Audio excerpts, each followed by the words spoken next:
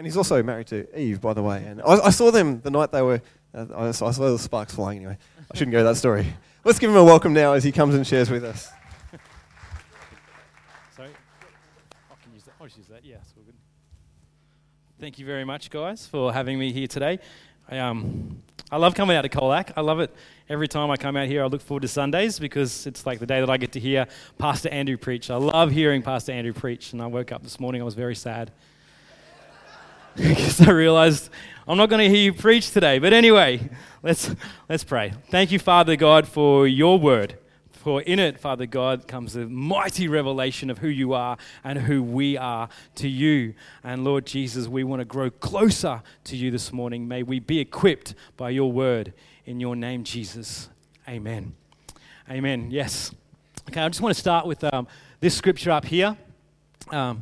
And this little Lego man. I told I was allowed to do Lego at this church. So all the slides will have a little Lego person in them.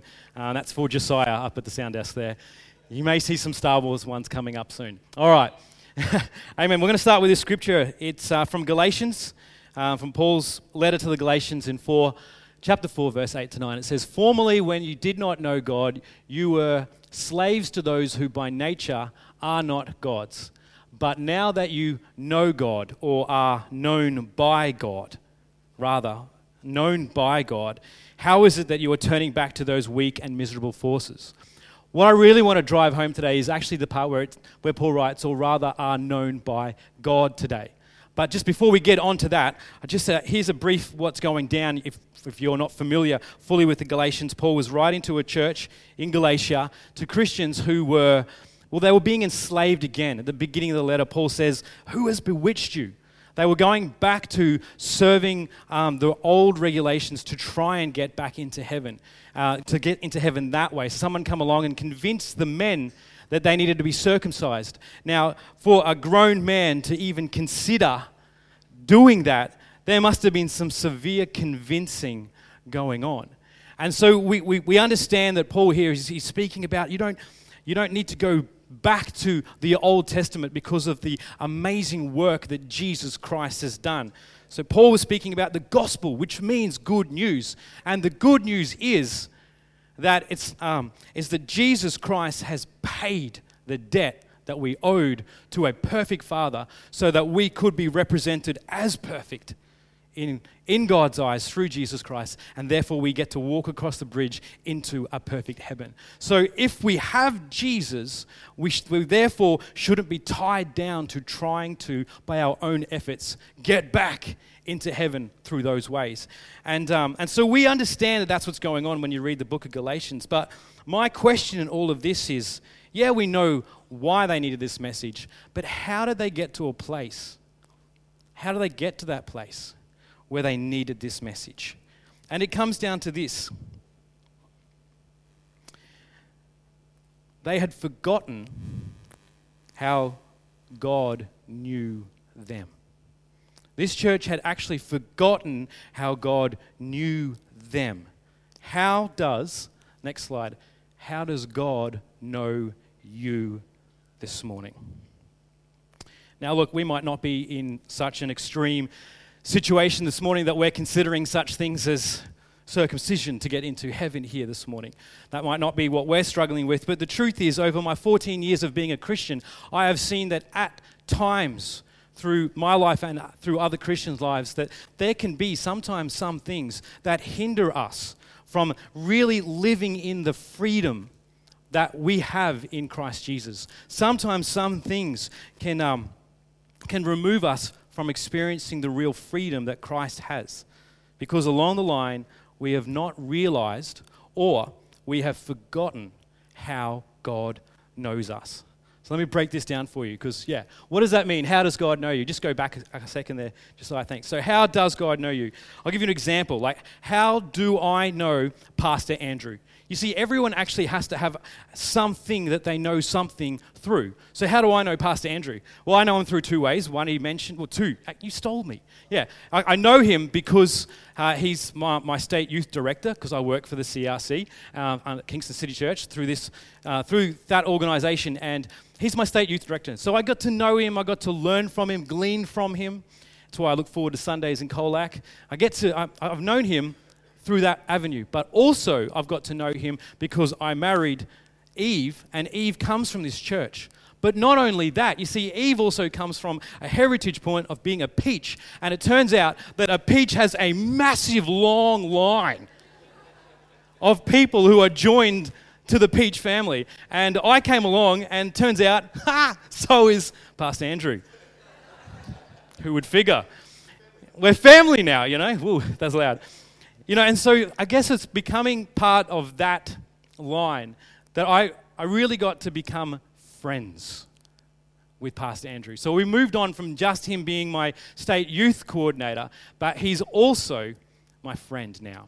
And now we can get to that slide there. You see, why we need to know how we know someone is because how you know someone equals your relationship to that person, which equals your position to that person. Now, as a state youth director, Andrew may ring up and say, can I get you to preach here? Or can I get you to implement this program because you need help here? But as a friend, he gets to have me in his phone book, not just a friend on Facebook, but he gets to ring me up and say, Chris, do you want to catch up and watch a movie this weekend? You see, there's more to it than just being a colleague. He becomes someone in a different position because of his relationship. So this is why this is important to know how we know someone. Because once you know someone, you know your relationship to that person, and that relationship determines your position to that person. Let's unpack this because it's beautiful. Once you know how God knows you, you're going to be blown away. You're going to be blown away because even though it's such a small revelation, it's actually a massive revelation. Let's go to the Bible. It's a good starting point. We're going to look at the prodigal son today, the parable of the lost son. So Luke chapter 15, there you go, Josiah, little stormtroopers for you. 2 of them, in fact, because they're brothers. See, we got Luke 15, chapter 15, 11 through to 14. Let's have a look at this. Jesus continued that there was a man who had 2 sons. The younger one said to his father, Father, give me my share of the estate. So he divided his property between them. Not long after that, the younger son got together all that he had, so all of the estate that he'd been given, set off for a distant country, and there squandered his wealth in wild living. So a lot of us will be familiar with this story, but let's just sit in it for a moment today, because sometimes, you know, the Bible's living. It's a living word of God, so we're always receiving something new from it. And so this is what we're realizing here today is what we're seeing here is a son who is saying to his father, all I want from you is your money. This son is saying, effectively, I wish you were dead because I want your inheritance which comes when you die. All I want from you is your money. How beautiful would that be to hear from your child? Years ago, when I was in year 11, I can remember waking up one fine morning. Now, I can't remember exactly what I wanted, but all I knew is that morning I wanted something, or I wanted to do something, or I thought I had the right to something, and my mum and dad were not letting me have what I wanted. And I can remember being furious with them. I don't know why I'm telling this story in front of my father-in-law. But anyway, I remember waking up that morning and thinking, why won't you give me what I want? Now, it was a school morning, and I lived 25-minute walk to school from where we were in Gladstone, at Harbour Town in central Queensland. And we lived in a 2-story house, all the bedrooms upstairs. And to get out of the house, obviously you would go downstairs. To get out of the house, you would go downstairs, grab your bags, and you'd walk through the rumpus room, open the sliding doors, go into the carport, out onto the street, and then I would walk my regular 25-minute walk to work. But this morning, I was heated. I was angry because I could not have something that I wanted. And I can remember that morning I grabbed my lunch, I walked down the stairs. I was in a fit of rage.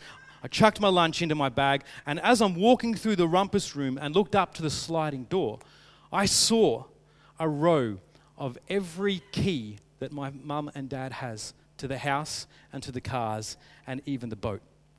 And I'm walking there and I'm thinking, this will teach them. And I can remember starting at the top, taking every key. We had 2 cars and a boat. I took 2 car keys. I'll take the spare keys as well. That'll teach them. I even took the boat keys. I took every key that the house had, I put them in my bag, zipped it up, and I opened up the sliding door, past the cars, out onto the street, and I walked on my 25-minute walk to school as I usually would. I had every key. And Mum and Dad had not yet left the house, obviously. You know what? It only took me 5 minutes down the road. I'm walking, and I guarantee you, 5 minutes into my walk, it's a normal day. I'd completely forgotten that I was mad, Mum and Dad. I'd completely forgotten what it was that I wanted, and I just whistled on way to school. You know when you're at school, everyone has that place where you hang out with your friends, and that's where you eat lunch. So recess is in the same spot, and lunch is in the same spot. You do it in the same spot for an entire year while you're in that grade. Everyone's been there. We've done that when we were in school. And anyway, my group of friends, we ate recess and lunch outside the science labs, the senior science labs, which just so happens to be, so that's the block of science labs, and it just so happens to be right next to the office, the main office to the school, which were glass doors on either side, so you could see straight through the glass doors. It's a great day, completely forgotten about in the morning. I'm having lunch, recess, eating the foods, probably trying to look good in front of my friends, telling a funny story, and then a taxi comes in through the front gates, and I'm like, taxi, whatever. So I'm just eating, laughing, having fun, and just in the corner of my eye, the taxi pulls up right in front of the reception, and then the door opened, and Mum got out, and I'm like, that's my mum. And then Dad got out. I can still picture the redness in his face. He was so angry. His eyes, I swear they had flames. And they don't know where we eat lunch. And I'm sitting here thinking, it's useless because there'll become an announcement anyway. There's no point in moving. I might as well just stand here petrified. And they walked up the stairs into reception. And of course, you know what? We've been eating there all year long. So the reception ladies, they know exactly where Chris Davis sits and eats his lunch. I can remember it, thinking just, if I stay perfectly still, maybe everything will go away. And then I saw it inside. The reception lady, I can remember it. She went like this.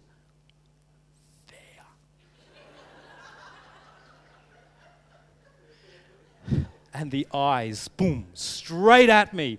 Oh, it was like Dragon Ball Z or something. Mum and Dad walked around reception desk, and they opened up the glass doors, and they walked out. Now, I had a group of probably about 10 friends, a core group of 10 friends in that, and we're all sitting there huddled in a circle, and Mum and Dad just walked straight up to the edge of the group, and all he said was, go and get them. I didn't say a word, I just... straight off to the main building where my classroom was, through the classroom, got to my locker, opened my bag. Yes, of course, there's all the keys. I grabbed the keys out, and I'm walking, that would have taken me a good 3 or 4 minutes to get there. So, my friends, I can just visualize. They're sitting there going, this is awkward. Mr. Davis, good day. Don't ask that. I came back, and his hands were ready for them. And I just put all the keys into his hand, and he just said one line. He goes, wait till you get home. And I watched him hop back in the taxi and drive off. And I had one friend, Mark, who's sitting there going, I was not feeling the same way. It's moments like this from my past. Don't worry, I'll finish the story in a minute. It's moments like this from my past where I reflect and I go and I begin to grasp just small glimpses of who this prodigal son could have been like. You know, I wasn't nice to my father all the time. I definitely wasn't as nice to him as I am to my father-in-law.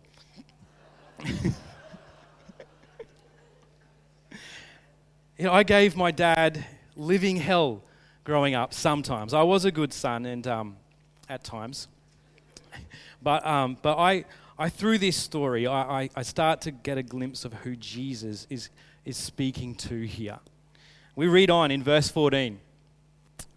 After he had spent everything, there was a severe famine in the whole country, and he began to be in need. So he went and hired himself out to a civilian of that country, who sent him to his fields to feed pigs. He longed to fill his stomach with the pods that the pigs were eating. This is a low point. It's really trying. If you were a Jewish person hearing this at that time in life, you knew you weren't allowed to eat pig. So for someone to be in a place where they are that desperate that they would even eat a forbidden meat, Jesus is really trying to narrow in that this guy is in a desperate place. He longed to fill his stomach with the pods that the pigs were eating, but no one gave him anything. When he came to his senses, I love that the Bible put that in there. When he came to his senses, he said, "How many of my father's hired servants have food to spare? And here I am, starving to death. I will set out and go back to my father and say to him, 'Father, I have sinned against heaven and against you. I am no longer worthy to be called your son. Make me like one of your hired servants.' So he got up and he went to his father." What I want you to really take note of in this scripture is that the son realized his whole situation. And he said this, he said, "I am no longer worthy to be called your son. In fact, make me like someone who's not part of your intimate circle, your family, your blood. Because I don't deserve, I realized what I've done now. I actually don't deserve to be your son. I don't deserve to be your family. Just make me like someone just on the outside, because I know you to be a good man, and just even on the outside, I can be well looked after." He's getting an idea of what's going on. He's thinking, I have ruined my opportunity at being a son. It's gone. I can't ask for that. You know, I told you it takes 25 minutes to walk home or walk to school. That afternoon when I left, it took me more than an hour to get home. One foot in touching the next. And I would sometimes walk home with friends. I did not walk home with friends that day. I was thinking, cycling over and over in my mind about all the possible ways I could get out of this. Or all the ways of punishment, of discipline that I was going to get. I was convinced. I'm like, that's it. My dad is going to ground me for a year, maybe 2. Like, I am not going to see any of my friends. In fact, that was the last time I got to see them, was that day. I was petrified. I was in fear all the way home. I'd even tried to cycle through ways I could be like, "It's your fault." And I'm like, no, I'm sorry. I should never have said that. You know, I couldn't get this out of my mind. And when I got home that night, Dad wasn't home already. So I just went and I sat in my room in anticipation, waiting and waiting. And then the lights came through the rumpus room, through the carport, and Dad came in. And when Dad entered the house that night, it did not go how I anticipated. Let's finish the story. Next slide. But while he was still a long way off, his father saw him and was filled with compassion for him. He ran to his son. So Jesus is telling us this story. Imagine Christ himself, the Messiah, God Most High, telling us this story. What's going on here? The father ran to his son, threw his arms around him and kissed him. The son said to him, "Father, I have sinned against heaven and against you. I am no longer worthy to be called your son." But the father said to his servants, I love it, "Quick, bring me the best robe and put it on him, the best robe that I have. Put a ring on his finger." I know what that means now, being a married man. It means unending commitment. "Put a ring back on my son's finger and sandals on his feet, that he would not be naked underneath. Bring the fattened calf. Let me provide for him with the best calf. Let's have a feast and celebrate. For this son of mine was dead and is alive again. He was lost and is found." And so they celebrated. Celebrate. This son pretty much destroyed his father's heart. He left him. We don't have any idea how long the son was away, but I don't know. But if I was to, I've been away from my mum and dad for so long, I miss them terribly living down here in Victoria because they're in Queensland. You know, we don't know how many years the father was sitting there going, I can't be with the one I love. He's disgraced his father in front of his family and friends. So much hurt was going on through this act. And yet the father chose to celebrate. Why? That night, when Dad walked in and he saw me, that night, he acted as if nothing had happened. He just, in fact, loved on me. He didn't treat me with any harshities at all. Now, my dad was one to discipline, and he was one to teach, and he was one to correct. So I knew that night that it was a decision that my dad had made to treat me like nothing had happened. And that ate me up inside. Years and years later, from having locked my father out of his own cars and boat, and countless other stories where I had hurt him time and time again, I got it. I got perspective this year, the right perspective. Because you see, this year, for the first time ever, I became a father. Can we just show the first? This is my little girl, Ella Bonnie. She's here today so you can see her. I love her, my little Ella Bonnie. The night that she arrived, I cannot fully describe it to you, but anyone who's a father, you would grasp it, and a mother, you would grasp it. I can't fully describe it, but all I can tell you is that a love came to me that was irreversible. Yeah? An irreversible love entered my life that night. My little Ella, get this, right? She hasn't achieved anything of great significance in her life yet. You know, in fact, because she is so young, I can literally list off to you her great achievements. Check this one out. This is her first day alive. Well done, Ella. Second one, this is her first bath. Like, she didn't even do it. We did it. Next one, this is her first bow. That was a great day.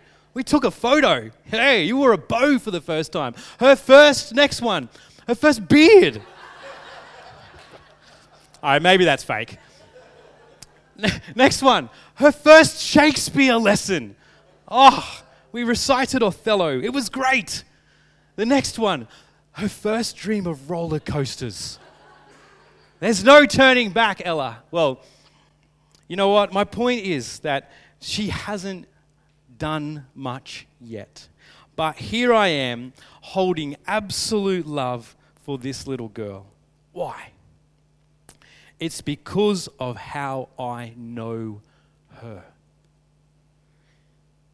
Ella is my daughter. She's my daughter. I love her. See, Ella knows me as her father. I hope. She's still young. But she will. I got a birthday card last week from Ella, and it says, "For your birthday, Daddy, I wish that I could say Daddy." Yeah. She still hasn't said it. You know, Ella knows me as her father. So what does this mean for Ella if I'm her dad? It means so many things. Because I'm her father, it means that Ella has someone there who will provide for her, who will protect her, who will rock her to sleep, who will sing to her songs out of key because I can't sing. I will play with her, change her nappies, walk with her, help her talk, take her everywhere that she needs to go because I am her dad. If she falls over, I will put a Band-Aid on there unless Eve's already done it. She has a father, and that's how she knows me. See, the Galatians, they had forgotten who they were to God. That they'd forgotten their position to Him, their relationship to Him. So they were deceived into robbing themselves from the full freedom that comes in Jesus Christ. Let's look at who we are to God as we get ready to end. In Ephesians 3:6 it says this. This mystery is that through the gospel, so through the good news of Jesus Christ, the Gentiles are heirs together with Israel. He effectively just named every human being because Gentiles are those who aren't Israelites, and Israelites are mentioned too there. So effectively God is saying everyone can be, through Christ, through the good news, members together of one body and sharers together in the promise in Christ Jesus. What is this promise? Next slide. It's Ephesians 2:12 lets us know that consequently, you are no longer foreigners. That boy, when he came back, he wasn't treated as a foreigner, even though he'd done wrong by God. And he's not a stranger, but fellow citizens with God's people and also members of His household. God is bringing us home to the most prestigious position in the house. Next slide, Josiah. We heard it from Pastor Andrew this morning. I love this verse. Yet to all who did receive Him, to those who believed in His name, He gave the right to become children of God. Children born, I love it, not of natural descent, nor of human decision or a husband's will, but born of God. God's view is even deeper than flesh and blood or a husband's will. He's born. He's wanting us to be born of Him. This is the most amazing news of the gospel. Last slide. We are His children. It's such a simple revelation. Yet the ramifications of this is massive. Let me unpack it just for 2 seconds for you. You see, when my little girl Ella was born this year, Mum and Dad came down about a month later, and anyone who's had kids knows that when you've got a baby in the house, that priorities change. Okay, so, I mean, I like to be clean. I love a clean house. Okay, it's not that I'm forcing Eve to clean all the time. I get in and clean too. All right, so clean. I love a clean place. But when Ella came, I was still working. Okay, and so I couldn't attend to every single thing that the house needed doing. The cars hadn't even been washed. And I remember on the very last day that my mum and dad were there, I went to work and I came home that afternoon around 4:30, 5 o'clock, and when I came into the house, I knew how I left it in the morning. I walked in and the unit was just in order. The floors had been swept. I went into the bathroom. The bathroom was sparkling. You could smell like that fresh bleach smell, the nice one, not the hospital grade one. Turns out Dad had found an old toothbrush and he'd even cleaned anyway, you know when you clean a house. Turns out we had light bulbs in our house. Look, we had lights in our house, so we didn't even know were there. We kept on flicking the switch and nothing happened, so we're like, oh, well, we don't have a light. Dad had gone and fixed all these lights outside, inside, everywhere. Like the whole house was completely in order. Not only that, I walked past Eve's car and it was shining. He had gone and washed Eve's car as well.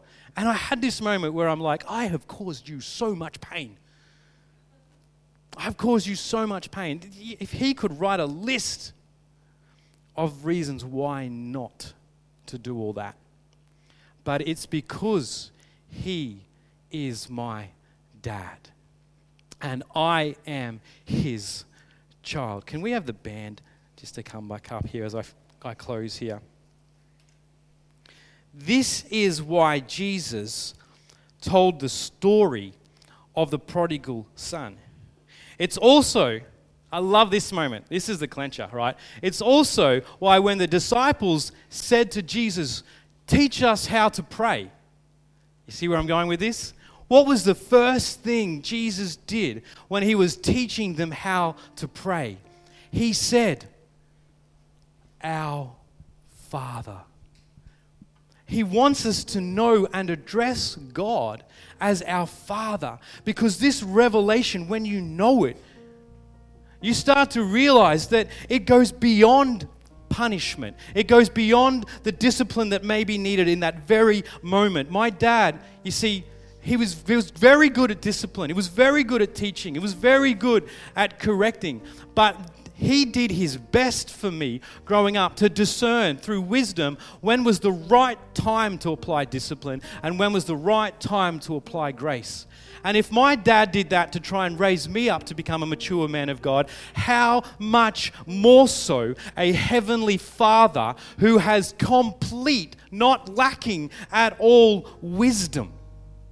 And when I got this revelation, this one hurt. I woke up one night and I had this moment where the Holy Spirit said to me, Chris, did you know I've never punished you? You know what? In my life, God's never been the one who punished me because he punished Jesus Christ. Not that he's not against discipline. He does it in a beautiful, loving way. But the reason why he punished Jesus for us, multiple reasons, so we can get into heaven, but also because he never wants anything to ever stop us from coming to him.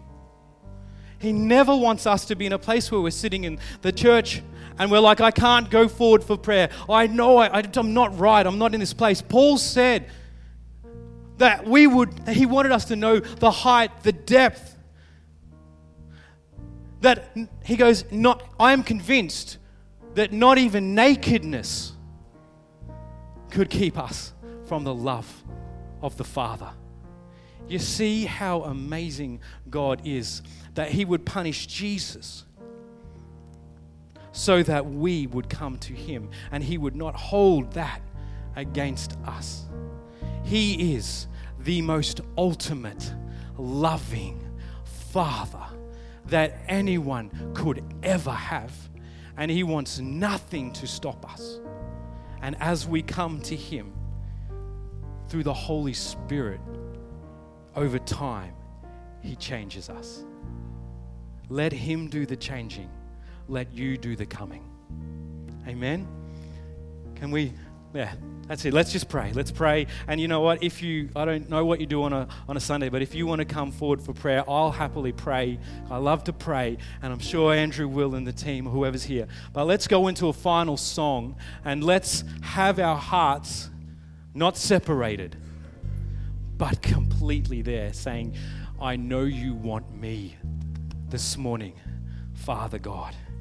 We pray, may this be a glorious week in the mighty name of Jesus. Amen.